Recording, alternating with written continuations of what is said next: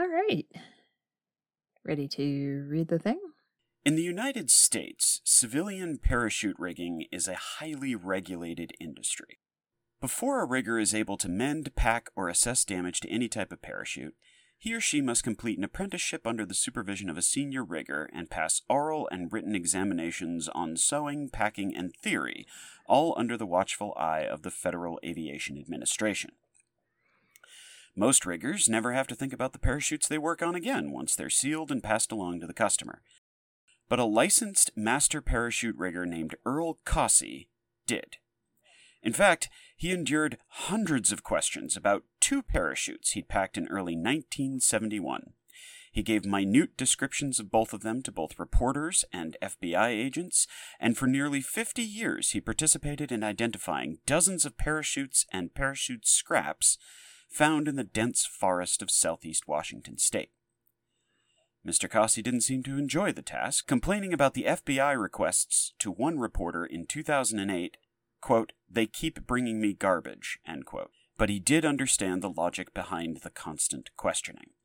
After all, the 2 parachutes he'd packed for a sports store in Seattle had gone on to be involved in the only unsolved case of air piracy in the history of the commercial American airline industry.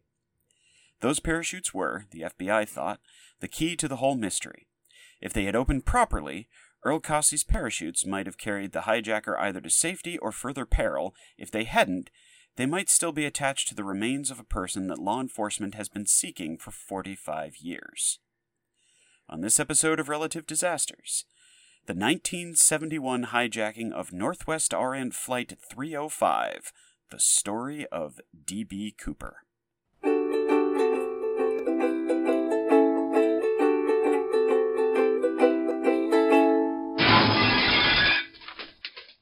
Nice. Thank you so much. Welcome to Relative Disasters, the show where my brother and I manage our existential dread by talking about terrible and interesting historical events and their context, implications, and any related sidebars we feel like discussing. I'm Ella, parachute designer for Relative Disasters Skydiving Corporation, LLC. And I'm her brother Greg, vice president of currency serial number tracking for Relative Disasters banking interests. Thank you so much for that wonderfully read story. As always, you do a nice job with those. I keep meaning to give you a compliment on the air, and I never quite get to it, so there it is. That's all right. You never give me a compliment in real life either. So it's part of our dynamic, yes. It's part of our dynamic, you see. If we start telling each other we're good at these things... Where does it go thank from you. there? That means a lot. Where does it go? Thank you. Okay, our main source for this episode... Okay, well first, before we start, I just want to acknowledge that this story is a vortex of conspiracy theories. It's just a big web of... Okay, so like you read the Wikipedia article, you're like, okay, I know what happened. No, you really don't. You watch a documentary, you're like, where was this stuff in the Wikipedia article? You read articles online, especially from the small papers in Washington state. Yeah. You're like, oh, that happened. And then you read like the FBI report and you're like, what exactly is going on? It's like the Dunning-Kruger effect. If you read one thing about D.B. Cooper, you're like, oh, okay, I understand what happened. I have my own theory. Here's how it went down. Yep. If you read more than one, you're like, oh, this is complicated. Nothing makes sense. So our main source for this is the official FBI report, which I think is the most...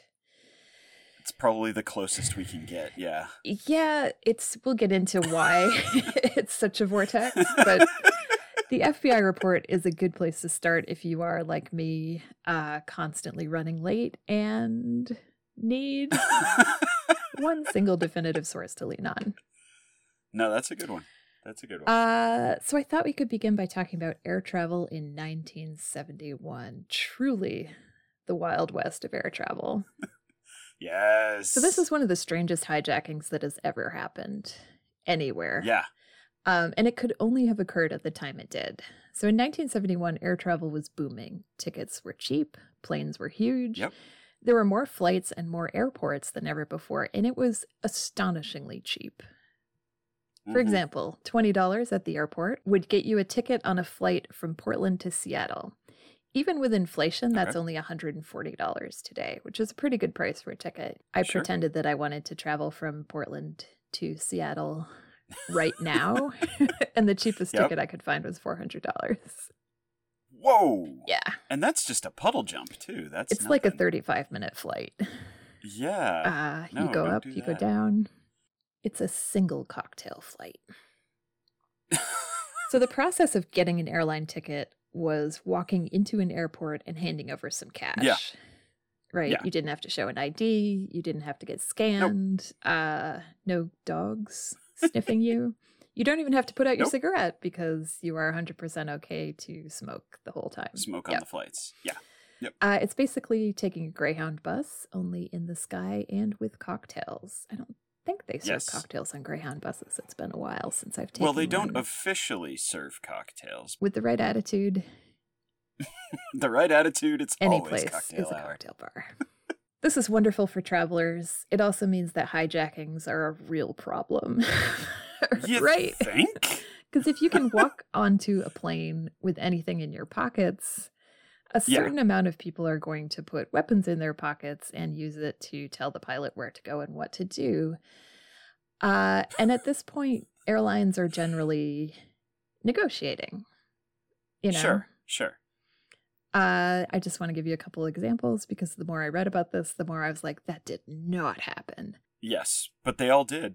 In 1970, a Pan Am flight to San Juan with 379 people aboard was hijacked and flown to Havana instead. That same year, a group called the Popular Front for the Liberation of Palestine was responsible for 4 hijackings, all flown to Jordan, which resulted in a 3-week-long hostage crisis. Okay, that's less fun. None of it is fun.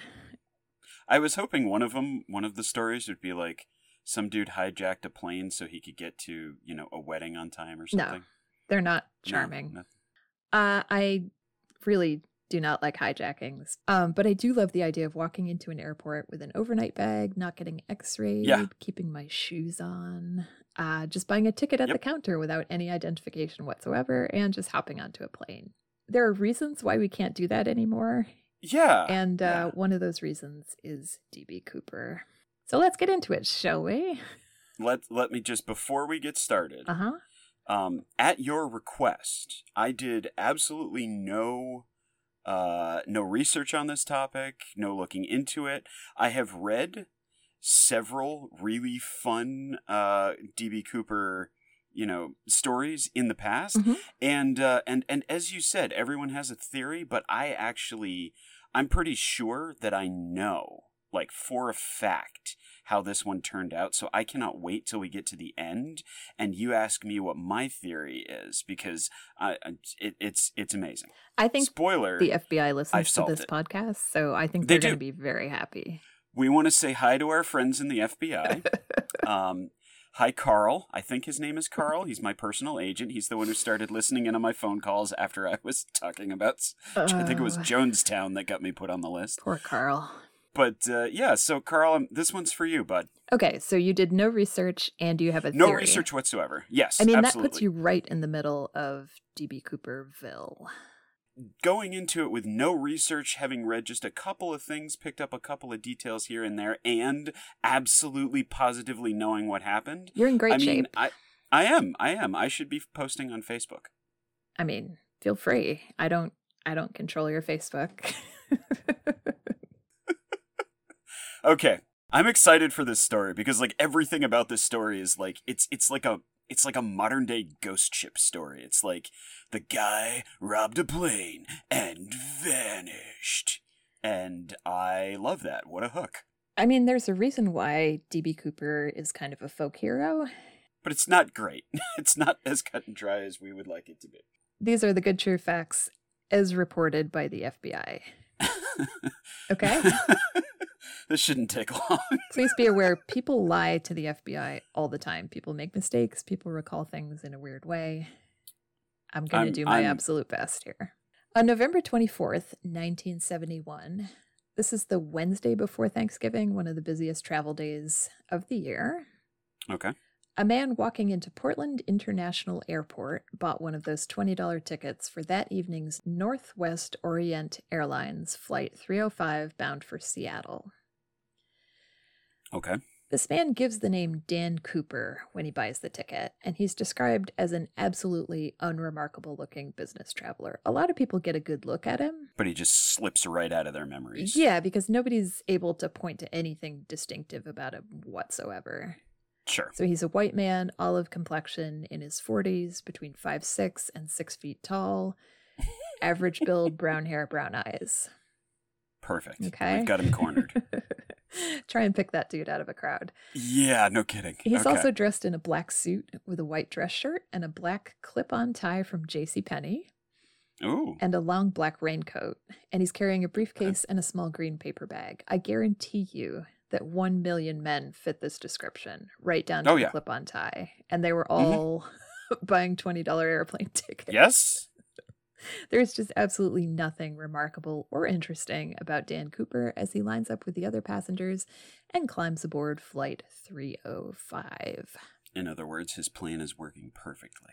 You get the sense throughout this that he puts a lot of thought into it. And this is definitely one aspect of that. Sure. Now, Flight 305 is a small jet for a short trip. It's a Boeing 727, which is a single-aisle plane that seats about 125 passengers and has a crew of 6. Okay. This particular plane is designed with 3 engines. They're all attached to the tail, so the wings are nice and clean. You get on and off the plane by a descending stairway that comes down at the rear behind the wings. Okay. Are you picturing it in your head?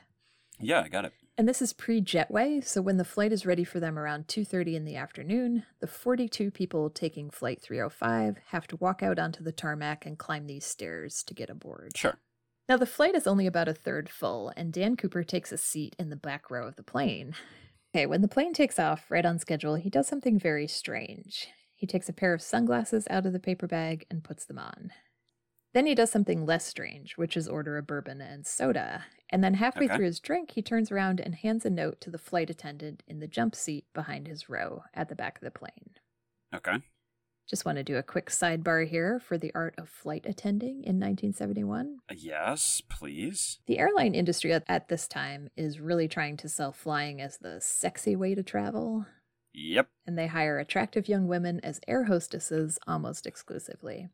Yeah. So flight attendants are expected to be helpful, smart, vaguely flirtatious, and they have to meet an insane standard for appearance, which includes full makeup, a 5-pound weight range, high heels, and a spotless uniform. On Northwest Orient, that would be a red mini dress with a matching hat and jacket. It's very it's very 60s. I'm sure. It goes almost without saying that flight attendants are harassed nonstop. So when Dan Cooper hands this particular flight attendant, Florence Schaffner, his little note, she says, "Thank you very much," and drops it unopened into her purse, where she puts all the phone numbers of the businessmen she never wants to see again. Yep. And this is when he leans over and whispers in her ear, "Miss, you'd better look at that note. I have a bomb in my briefcase." Okay. So that's where we're at. That would get my attention, yes. The note was a polite request to come sit in the empty seat next to him, and Miss Schaffner does. She's very cool about it, too. She asks to see the bomb, and he opens the briefcase and shows her what looks like 8 sticks of dynamite attached to a battery. Okay. Then he asks her again, very politely, to write a note to the captain. This is the quote. Okay. "I want $200,000 by 5 p.m. in cash. Put it in a knapsack. I want 2 back parachutes and 2 front parachutes. When we land, I want a fuel truck ready to refuel. No funny stuff, or I'll do the job." End quote. Now, this is not a direct quote, because this note is no longer in existence. So that's the best somebody can recall it? This is what Ms. Schaffner thinks the note said. Okay. So the captain, when he receives this note, immediately informs air traffic control in Seattle that Flight 305 is being hijacked. He repeats the demands, and they in turn inform Northwest Orient, the police, and the FBI. Okay. The demands are kind of brilliant. Okay. First, there's the amount of money, which he wants in $20 bills, which is a very spendable denomination. Yep. $200,000 is about 1.3 million in today's dollars. So it's a hefty amount of money, but it's not an outrageous fortune. Right. Also, it's within the reach of the airline to get that much cash from the bank and rush it to the airport, which they do after photographing the money for the serial numbers. Sure. Yep. And they have to know they're going to get it back from their insurers. This is not like a bankrupting amount of money. Right. And finally, it's a portable amount of money, so it actually would fit in a backpack, and it shouldn't have weighed enough to ruin a skydiving jump. Sure. So this is something obviously he's planned out. Yeah. Second, he's asking for 4 parachutes. That's 2 main chutes and 2 reserves. That's extra cautious. Well, if he'd asked for 1, the FBI or the police or whoever was handing it over could have rigged it to fail. Right, exactly. But 4 parachutes, so 2 sets, suggests that he just might be taking someone with him. Oh, as a hostage. Okay. So nobody's going to give him a bad parachute. Nobody's going to give him a rigged parachute. Okay. Right. And third, the fuel truck tells the FBI that he and the flight crew will be traveling onwards a long way from Seattle. So a 727 isn't designed for long haul like international flights, but it can go hundreds of miles on a full tank. Sure. So a full tank means he's got some big traveling to do. He's got a wider radius. So air traffic control tells the pilot to circle the airport until they can get those things together. Okay. And he ends up just flying in circles around Puget Sound for 2 hours. Oh my God. What he tells the passengers is that there's been a minor mechanical difficulty and they need to use up their fuel before they land. Okay. So during this time, Dan Cooper relaxes. 2 hours is a lot of time to kill. And he and one of the flight attendants, Tina Mucklow, have some cigarettes and chat with the bomb on an empty seat beside them. Okay. I'm just going to read you a quote from the FBI report when they interviewed Miss Mucklow. Quote, she asked him why he picked Northwest Airlines to hijack, and he laughed and said, "It's not because I have a grudge against your airline. It's just because I have a grudge." He paused and said that the flight suited his time, place, and plans. End quote. Huh. Okay. So the flight landed at 5:45, 2 hours behind schedule, and well away from the main terminal on an unused, unlit runway. Okay. It wasn't until the passengers were bussed back to the terminal and met by dozens of state and federal agents, plus reporters, that they even knew their flight had been hijacked. Okay. Which, if you're going to hijack a flight, and we do not condone hijacking of any kind. Dear listeners, please don't hijack flights. But if you are going to, this is really the most polite way to do it, I think. Sure. You tell people about the hijacking after they've landed and been met by the police. Okay, so they're on the ground for about an hour. The things he's asked for arrive, and that's when the passengers are let off. Okay. The money comes in a canvas bag instead of a knapsack, which seems to really irritate Mr. Cooper, but again, he's polite about it. I mean, they gave him a bank bag. A backpack. Yep. Bank bag is not a backpack. Yep. He even offers to tip the flight attendants $20 each for handling all his notes and getting the money and the parachutes on board, but they all decline. Probably for the best. Well, they turn him down not because they're scared of him, but because Northwest Orient has a very strict no tipping policy. That was going to be my question. That was absolutely going to be my assumption was there was a no tipping policy. These ladies have made it through their day. They do not want to get fired at this point. So in the end, he tells the other flight attendants they can get off, and only the pilot, co-pilot, first officer, flight engineer, and Miss Mucklow are left on board with the hijacker. Okay. So now they're all refueled and ready to go, and the pilot asks what his flight plan is. Mr. Cooper dictates another note to Miss Mucklow. Okay. Again, this is her recollection. Okay. Quote, going to Mexico City, or any place in Mexico, nonstop, gear down, flaps down, don't go over 10,000 feet altitude, all cabin lights out, do not again land in the States for fuel or any other reason, no one behind the first class section, end quote. Okay. So he also tells the crew to take off with the rear door open and the stairway extended, which you can't do, right? No. The plane will not take off. It is not aerodynamically possible. Possible to do that, yeah. They explain the problem to him. He lets them close the door and they take off. Okay. Almost as soon as they're in the air, the weather takes a turn for the worse, and soon they're flying through heavy rain, sleet, and high wind at a very, very low altitude in the dark because the sun is set because it's November. Yeah. The crew tells Mr. Cooper they're not going to be able to make it to the Mexican border, and they ask him where they should stop and refuel. Again, he's irritated because obviously he said do not stop in the States for any other reason. Right. But he's not nervous. Okay. Everybody kind of talks about how they're expecting him to freak out and start shooting people, but that's not what happens. He's He just very says, calm. he just says, let's go to Reno instead. Okay. So at this point, the hijacker is sitting at the back of the plane with Tina Mucklow, and this is really weird. I mean, okay, the whole thing is weird. I mean, the whole thing is a little weird, dude. This is where it kind of edges into truly weird. Okay. So he's already made that mistake about thinking that the 727 can take off with the rear door open. Yeah. And now he doesn't seem to know how to open it from the inside. So he knows it's possible. But Tina Mucklow has to go show him how to do it. And when he tries and gets stuck, she has to physically go over and help him. Okay. So this guy knows how to use a parachute. He seems to know all about planes because he knew the refueling procedures and where the extra oxygen was kept. But he doesn't know how to work the door controls. So he knows planes. He just doesn't know this exact model? Well, he knows what it can do. Sure. I would argue that he does know this model really well. He just doesn't know the ins and outs of operating it. Okay. So Okay. a lot of book research, not necessarily practical knowledge. Or he knows how the plane is put together. Oh. But he's good. maybe never flown on a plane. Gotcha. Okay. And he probably has not tried this before. Gotcha. So about 5 minutes after this conversation, at 8:13 p.m., as the plane is passing between Mount St. Helens and the Lewis River in southwestern Washington state, that is an area of hundreds of square miles, just so you know. Yep. Mr. Cooper jumps off the end of the stairs and falls with his $200,000 and his parachute. He falls into what is now a full-on thunderstorm. Okay. No one on the plane was hurt, but they all feel the plane bounce when he jumps out.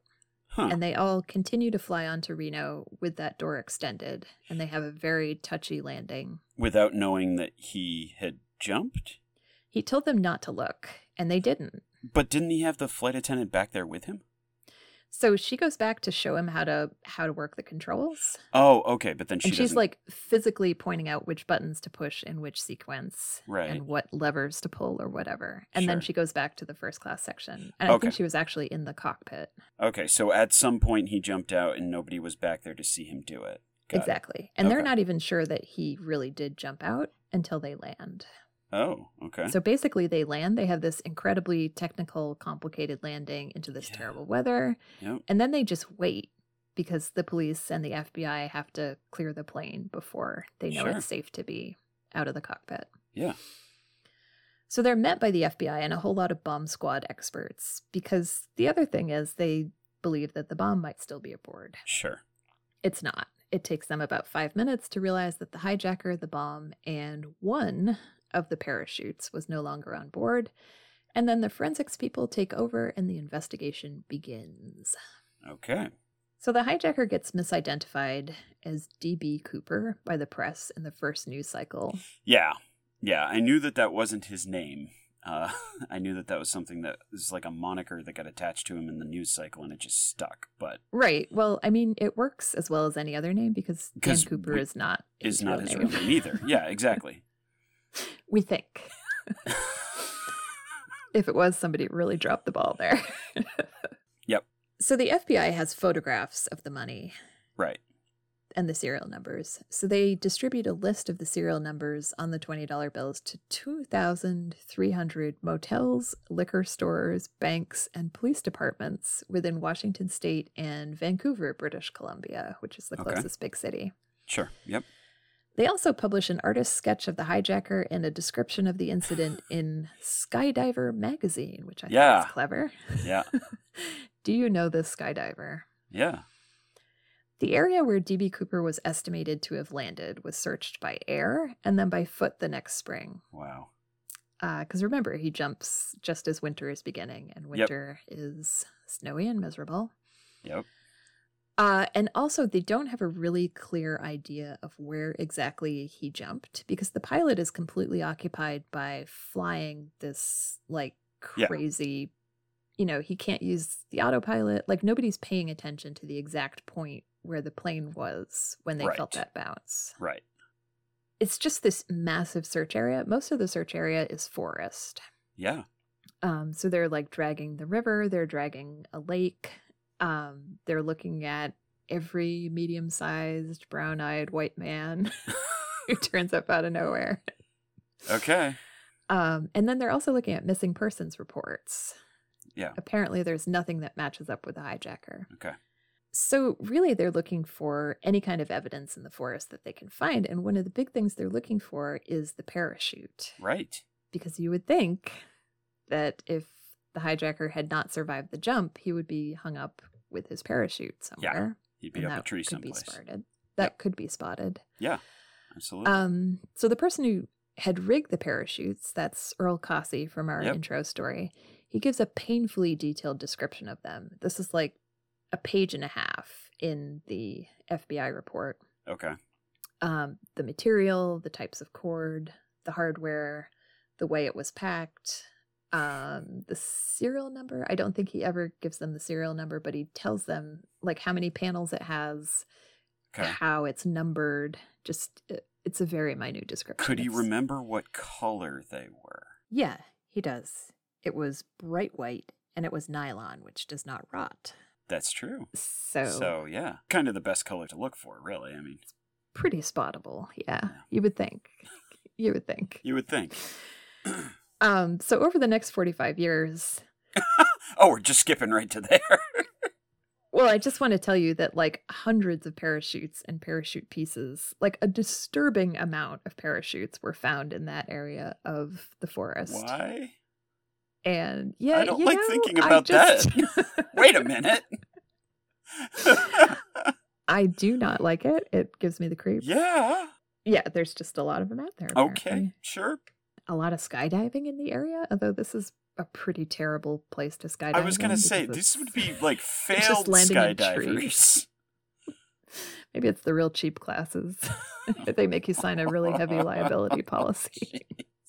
The FBI has DNA from the plane, specifically from the cigarette butts and the JCPenney clip-on tie that Mr. Cooper left behind. Oh, he didn't take the tie with him. Rookie mistake. No, he ripped that thing off and jumped into the night. He took a lot of things with him. He took the bomb, he took the parachute, he took the money, he took his green paper bag because that was never found. Okay. But yeah, he left behind his clip-on tie. Interesting. Okay. So the DNA that is on the tie is not great. Sure. And they've used it mostly to exclude people. Right. It hasn't really helped identify anyone. The FBI investigates this pretty aggressively for a long time. It is assumed, I think pretty early on, that the hijacker died in the jump. Sure. And it's assumed that for a couple of reasons. So he's using a parachute that wasn't steerable. Oh. Yeah. So this is just a drop parachute. There's no steering rig on it. No, it's just like, you put it on, you hope for the best. Fair enough. Okay. And he's jumping in incredibly bad weather. Yeah, he's jumping in a thunderstorm in the middle of the night. Right, but to the point where he wouldn't have known the altitude of the plane, and he wouldn't have been able to judge how long he should wait before he pulls the ripcord. Because apparently there's only like a 5-second window that you can pull the cord so that it opens at the right height. I learned way too much about skydiving and why I don't ever want to do it. We'll add it to the list. Thank you. So basically, all those things put together, the jump would have been impossible for even a very experienced skydiver to land safely. And he was not, by witness accounts, a very experienced skydiver. Okay. But if he died, his remains and his parachute have never been found. Yeah. But the money is a different story. Okay. In 1980, a 10-year-old boy found 3 bundles of money buried on the banks of the Columbia River, about 20 miles away from where the FBI thinks Mr. Cooper made his jump. Okay. This is definitely some of the $200,000 handed over during the hijacking because the serial numbers match. Okay. However, it gets really weird. Like, you think, oh, great, here's a clue, now we're going to get somewhere. No. It raises way more questions than it answers. Right. So, first of all, it's in the wrong spot. It's upriver from where he jumped. What? Okay. Okay. This river was dredged, I think, in 1974 or 75. Okay. And the money is on top of the dredged part. Okay, what? So it was not in the river when the river was dredged, and it turned up on top of the part that was disturbed. I'm not explaining this very well. No, you're explaining it fine. It would be like walking down the street and finding a stegosaurus bone. Like, those don't happen on the surface. It's real weird. Okay. Also, these 3 bundles still had their rubber bands on. Okay. You would expect them to have decayed if they had been underground / floating in the river for any amount of time. Rubber bands are pretty fragile. They don't last forever. Yeah. These rubber bands look just fine. Oh, also, okay. It's not the full amount. So it's 3 bundles of money, which should have totaled $6,000. It only totals $5,800, so $200 is missing. I mean, the kid had to pocket a founder's fee there. I mean, come on. Well, the bundles are still, they're still rubber banded. But they're still sealed, yeah. Yeah, they're not. Where did the $200 go? Well, you pull it from the middle. It's fine. Who picks up a bundle of $2,000 right? And peels off a couple hundred? It's insane to me. Okay. In 2020, a scientist analyzed the algae growing on the bills. Okay. This is where it gets even weirder. I like it. He found diatoms in there that could only have come from land in the springtime, like May, June. Again, he jumped in in November. Okay. So at some point, these were on land somewhere in some springtime. They picked up these diatoms, and then they were in the river for not very long. Yep. Because they would have decayed. Rotted and fallen apart. It's just so weird to me. So weird. And they must have been buried fairly quickly, because those are the only diatoms that are present. If they had been out in the wild for years and years, you would see a full season. Sure. Okay. Just so weird. Okay. So this discovery calls into question a whole raft of theories and assumptions on where he jumped and how the money, which again is the only evidence to surface in this case ever. Yeah. So how it got to where it did in the condition that it was. The quote from the diatom scientist is, quote, "Cooper is still messing with us," end quote. I mean, that's exactly where my head goes. My head goes, he walked back there, buried them, and, took off again. He would have had to come back 5 years later and bury them. And then, somehow imagined that this 10-year-old kid would be out digging and find them. All right, so he's out in the woods. He sees a 10-year-old, and he goes, I know what I'm going to do. He says, Hey, kid, watch this. In 2 years, come back to this spot, do some digging right here. He draws him a pirate treasure map. That's what he does. If it had been an adult who found it, people would think, oh, well, that's D.B. Cooper. Clearly it's somebody who is associated. Is involved right, in this absolutely. In some ways. Yeah. It's just a regular 10-year-old kid. See, that's the genius of it. That's the genius of the plan, is by having... I don't know. Huh? I don't know. In 2016, the FBI officially closed the case without identifying the hijacker or what happened to him. And it remains the only unsolved hijacking. Oh, actually, they call it air piracy. Which sounds much yes, cooler. Can we please stick to the cooler term? It is the only unsolved air piracy in the history of American commercial aviation. Amazing. So that is the fact. Okay. Or that is some of the facts. Those are what the FBI understands to be factual. As reported to the FBI by people who may or may not have been telling the complete picture. Sure. But you can see why people get so tangled up in this story. Yes. Did you have anything you wanted to add? Oh. I thought you were going to go into theories. No, you were going to give me some theories. I'm not going to give anybody any theories. So I'm so confused at this point. Yeah, I mean, okay, so if that's all the evidence as presented, then the obvious answer is that he's a time traveler. Interesting. So that would explain the money, for sure. He's a time traveler. And he gets the money, parachutes out of the plane, time travels in midair, taking everything with him. and uses that money. He immediately converts it to some other cryptocurrency. Ooh, that's a good one. That's a good wrinkle. Untraceable. We'll go with that. Yep.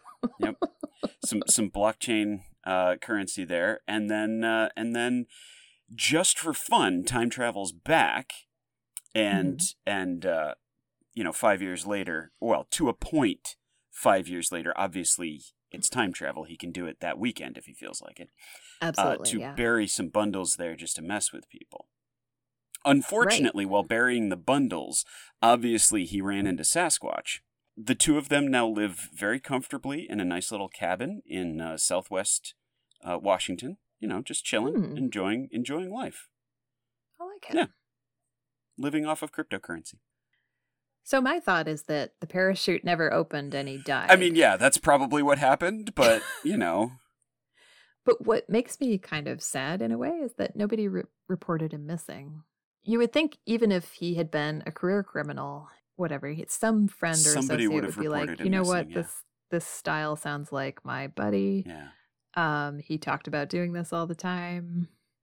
Yeah. Nobody does that. Yeah. Nobody does that to a point where the FBI can identify anyone, which does make me sad. I don't like to think about somebody parachuting to their death and nobody missing them. Yeah. So my theory is that also, Mount St. Helens blows up 9 years later. Oh, okay. In this neighborhood. Okay. So I think that's why they've never found the parachute or the body, that it's he landed under some ash. Oh, okay. I thought you were going to think like he landed right in the caldera or something. No, because he would have, well, first of all, he would have been spotted if he had landed in the caldera. Well. In 1971. I meant, like his body got jammed in there somehow, and when Mount St. Helens blew, everything got Do you got understand atomized. how volcanoes work? They're very warm, I understand. We have been through this and through this. Well, yeah. No, that is an absolute mystery, and every fact that surfaces about it just makes it weirder, and I love it. To me, the reason why this one is okay for me is that nobody got hurt except for maybe the air pirate, and I'm okay with that. He signed on for that, Yeah, I mean, he chose to dive out of an airplane in the middle of a thunderstorm at night. So he didn't take anyone with him. He didn't take a hostage with him. He made threats that he never followed up on. We're never even sure if the bomb is an actual bomb. Nobody It was died. Definitely not an actual bomb. It was, yeah, I mean, I was honestly, when you said like, and he opened the bag and showed her, I thought it would be like, some white plastic around an alarm clock or something, because that would have been like my level of ability right there. So she actually said it looked like the battery from an alarm clock. That's amazing. Well, that is amazing. It's a wild story. It's a crazy story, and it lends itself to so many crazier stories because, like you said, everybody's got a theory, and they're all bananas, and I love it. I mean, a lot of the theories is pointing to different people who have said they're D.B. Cooper or who claim to know who he was. And they're all kind of, well, it had to have been this person because of this. But that doesn't explain, like, there's no one suspect who fits everything. Yeah, exactly. Right. Like, he would have been someone who had experience skydiving. He maybe knew that the CIA dropped things off over Vietnam using this type of airplane and the extendable staircase. Okay.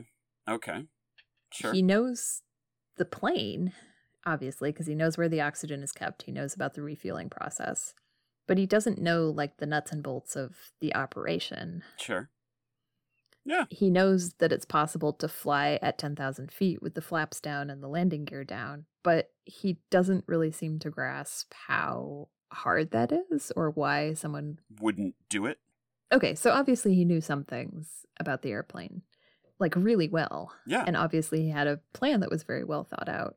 But you kind of just get the idea that it was an idea plan. Like, he didn't have a lot of practical experience in jumping out of a plane at that altitude, in that weather, with that kind of parachute. Okay. So he did dream big. Sure. I'm just not sure that he survived. Yeah. In fact, I think it's pretty obvious that he did not. Yeah. He probably died somewhere along the lines and just never got found. He's still messing with people, though. I mean, if you had pulled something like that off, you would coast on that for the rest of your life. You'd never tell anyone, and you would just enjoy the hell out of it. First of all, this is not my plan. No, obviously. My plan would be much better. There would be no thunderstorm and no skydiving. You would arrange the weather beforehand. And I would never spend the money. That's how I would remain. I would just keep it. Yeah, there you go. In a closet. I'd do a deathbed confession and say that I did that because I don't like the way the FBI investigates air piracy or something. Yeah, no, absolutely. It's a political Again, statement. I have no problem with the way the FBI investigates air piracy. Yeah. I have no horse in that race. It's probably worth pointing out. Sorry, Carl. I hope that wasn't offensive. No. Carl understands. But yeah, that is the story, the very weird story of the hijacking of Flight 305. Well, that is bananas, and I love it. And thank you so much for sharing that with us. You're welcome, Greg. Right. Anytime. Well, although we gave you slightly exaggerated credentials at the top of the show, we do fact-check our stories to the best of our ability. And yeah, I always wonder if we should really be saying that. I mean, we fact-check our stories. It's just a matter of, like, with a story like this, there's not enough... whatever, it's fine. We fact-check in air quotes. How's that? Or should we say we do our absolute best to try and fact-check? I'm digging myself a hole here. There you Never go. mind. No, it's a good hole. To give you the best disaster experience possible. If you'd like to read more about our sources, a complete bibliography is available in our show notes. If we got anything wrong, please let us know. If you have a theory about D.B. Cooper, you can also let us know. You can do that by emailing us at relative.disaster@gmail.com. Just a note, our email has grown in leaps and bounds, and we don't reply to very many emails, so but we do read all of them. Yes. If you would like to have a conversation, that is what our Instagram account is for, at relative.disasters. Thank you so much for joining us for this episode of Relative Disasters. We hope that you've enjoyed the story and the discussion, and please join us next time for another strange, dangerous, and interesting event from history. My brother has selected our next disaster. What's it going to be, Greg? We're going to talk about a court case. Oh, fun. Yep. And this particular court case is one of my absolute favorites of all time. We are going to talk about the Wintle v. Nye lawsuit of 1958. Great time for court cases, by the way. Yes. Sounds good. Excellent. All right. Can't wait.